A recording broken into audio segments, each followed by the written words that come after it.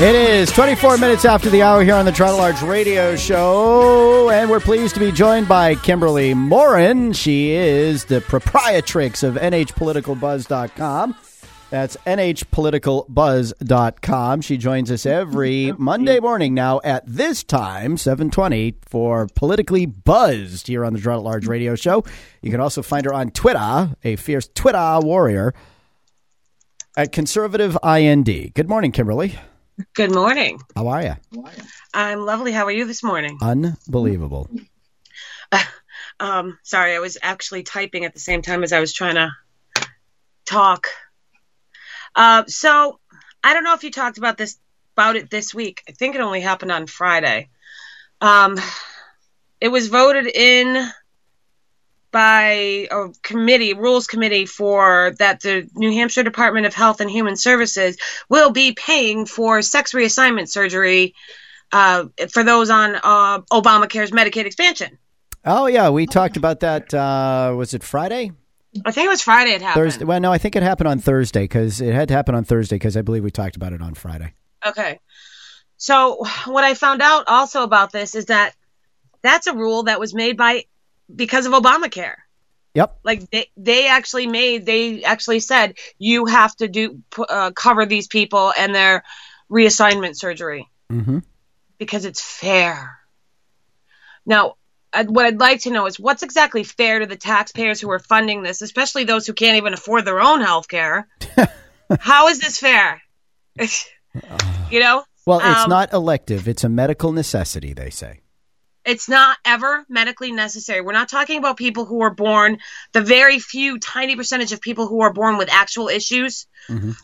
We're talking about people who choose, who make this choice. It is elective. It's not a choice. Nature and God screwed up and put them in the wrong body.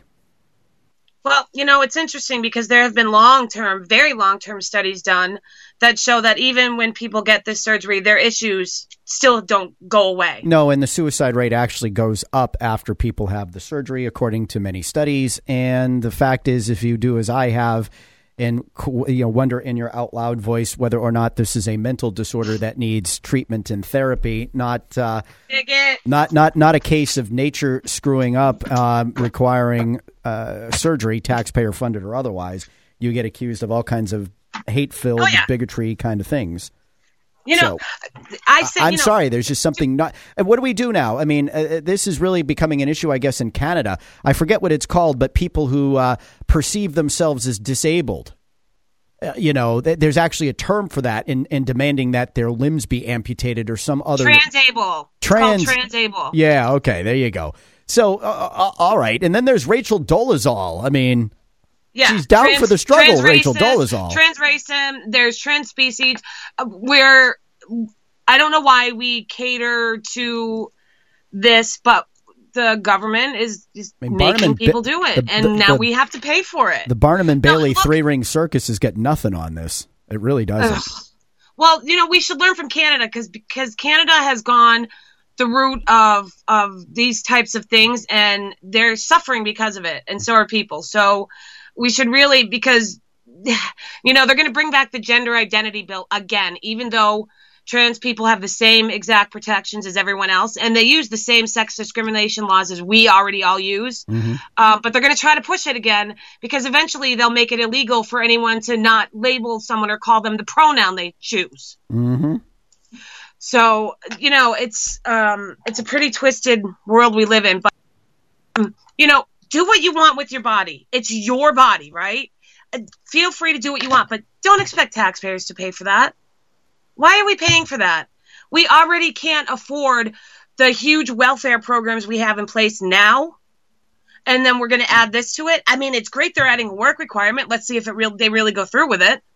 Because, God forbid, they couldn't get a work requirement through for food stamps, and the work requirement for food stamps was literally only going back to the Clinton reforms. That actually worked and lifted people out of poverty. Woo!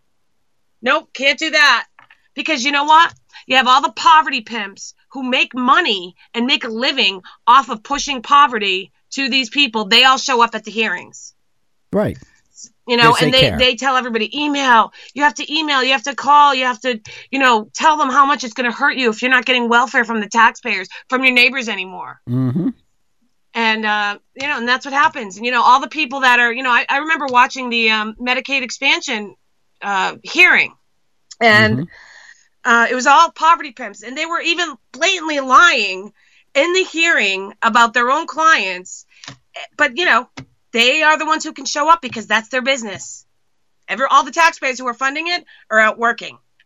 Right. And people like then Senator David Booten, who explained his vote in favor of expanded Medicaid, despite the opposition, the loud opposition throughout his district from Republican committees and others, said, oh, well, you should have been answering my telephone. I get all of these phone calls from all of these disabled people, blah, blah, blah, blah, blah. Yep. Disabled people get Medicaid. They didn't need Obamacare's Medicaid expansion.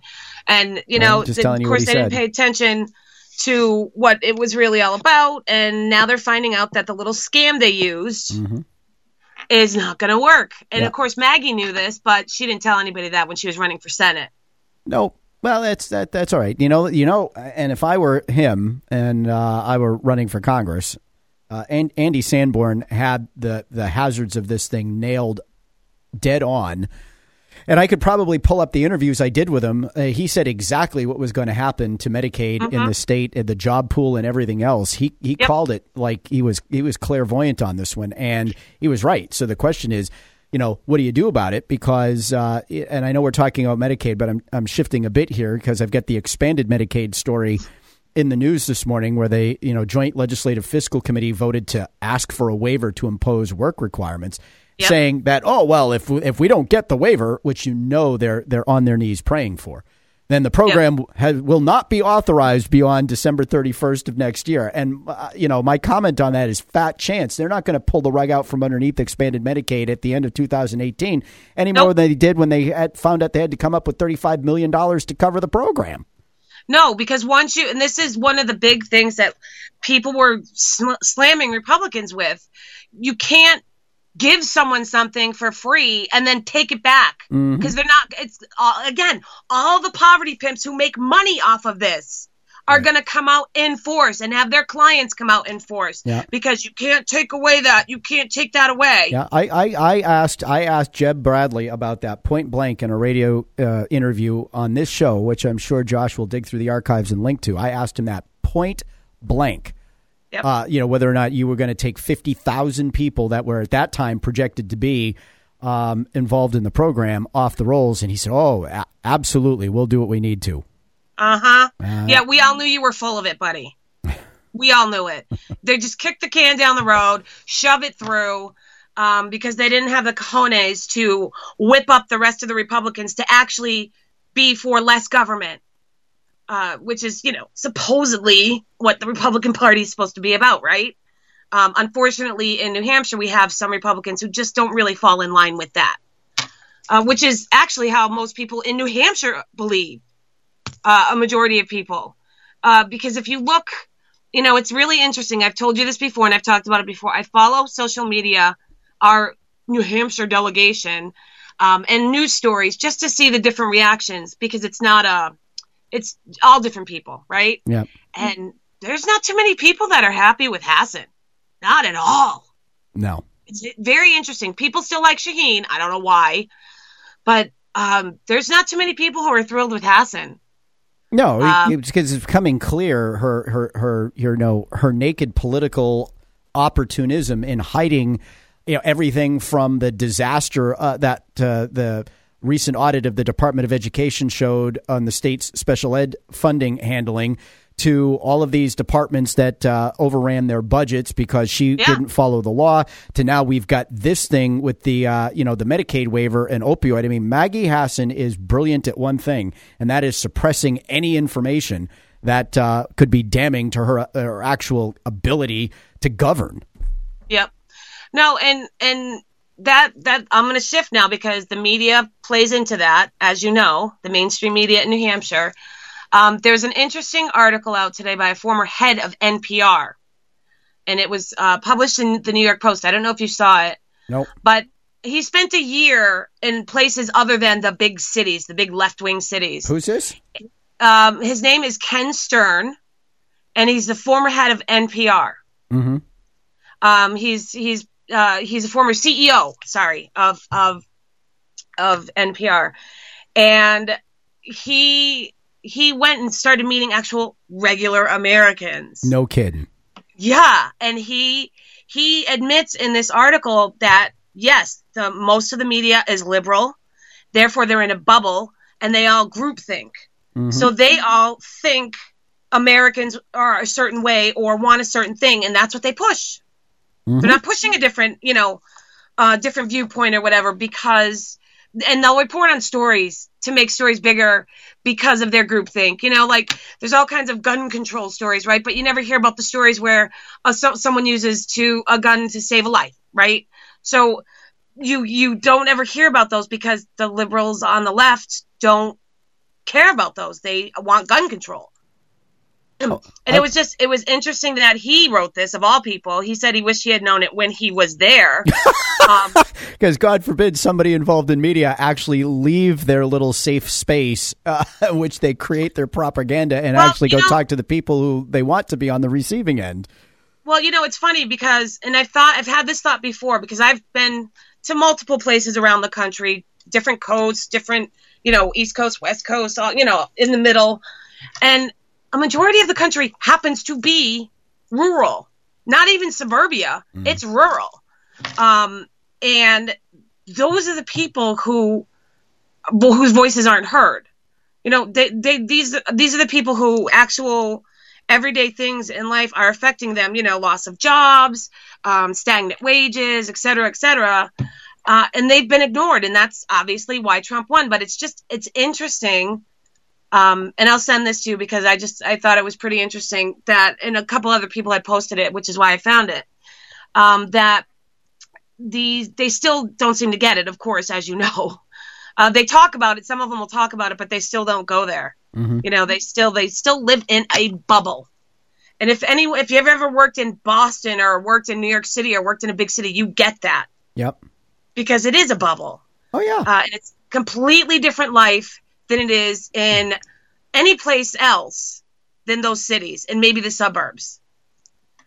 So I thought that was a pretty interesting because he actually went and spent time with all different kinds of people around the country, and he commented on something that more than 65% of voters think there's a lot of fake news in the mainstream media. All right. We got Dave in Bedford with on the line with I guess wants to chime in on this conversation. Go ahead, Dave.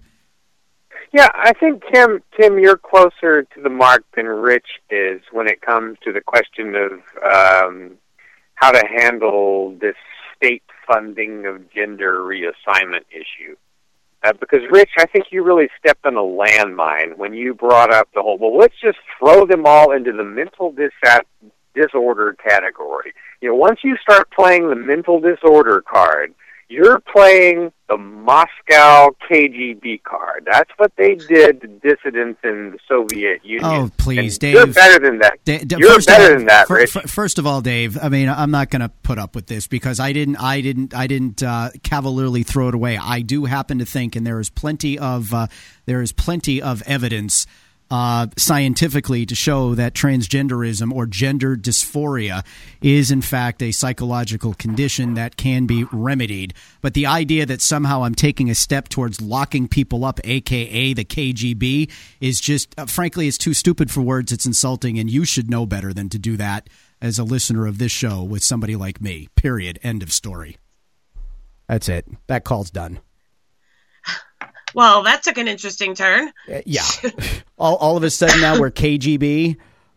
Really? Yeah, I'm pretty sure that's not what you were saying at all. Yeah. But whatever.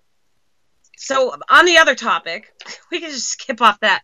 But it's just, it's interesting because I was driving today and I was going through back country roads through Connecticut and Massachusetts, and I'm like, this is where the majority of America lives, are these kinds of places. These people aren't interested in the same things as the left will make them believe they're interested in, or they should be interested in, because those things aren't important. What's important is if they can feed their families, if they can pay for their homes, if they can have a job that will allow them to do that, if their kids can get a good education. That's what matters to a majority of Americans. And the left just doesn't get it, and their media, of course, is in their pocket, so they don't get it. All right, we have Eddie in Manchester on the line with a call. Eddie, go ahead. Hey, Rich, I got a quick question for the both of you, and I'm sort of piggybacking on the last call, but I'll leave the KGB out of it, okay? On this subject of mental illness, right, okay, Rich and Kim, do you have any input on Judge Broderick, right? He's beating this constant drumbeat about being more aware of mental illness. And I'm just wondering, is there a flip side to his crusade? Does it kind of whipsaw back? Can you overdo something like that? I mean, we're bombarded with this mental health awareness, and can someone just overdo something like that? Is what I'm asking. I don't know if you're familiar with his message, former Chief Justice Broderick. All right, Eddie, thank you for the call. Kim? I am not familiar with his message, but I think the problem is that years ago, and we've talked about this before, mental people who do have actual mental health issues were given more rights than their own family members to actually try to help them. So we have people that couldn't get help anymore, even people who wanted it, because that just took a backseat to everything else. I think, yeah, you can overdo anything. And especially people tend to overdo it because for government, they want to overdo it and push it so they can take more of our money, put more controls in place, and say they're helping, doing it in the name of help. And in reality, we don't even know what are the outcomes. Are there people really getting help that need it?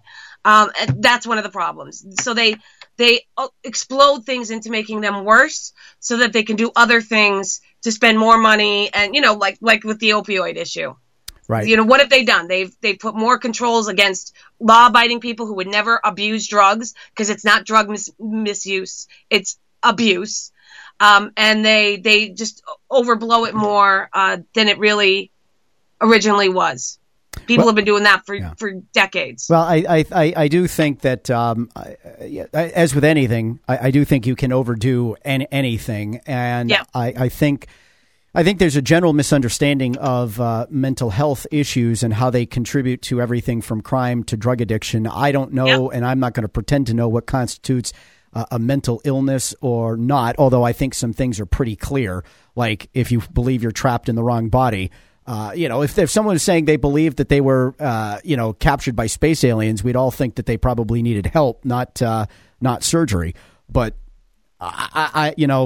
there is something, and I know Manchester Police Department has done a lot to, educate its officers and train them on identifying mental illness issues while they're doing their stuff. I don't know. It's a sticky wicket that I don't know that people really know how to handle. But that said, Kim, we are way over time, and we appreciate, as always, your segment.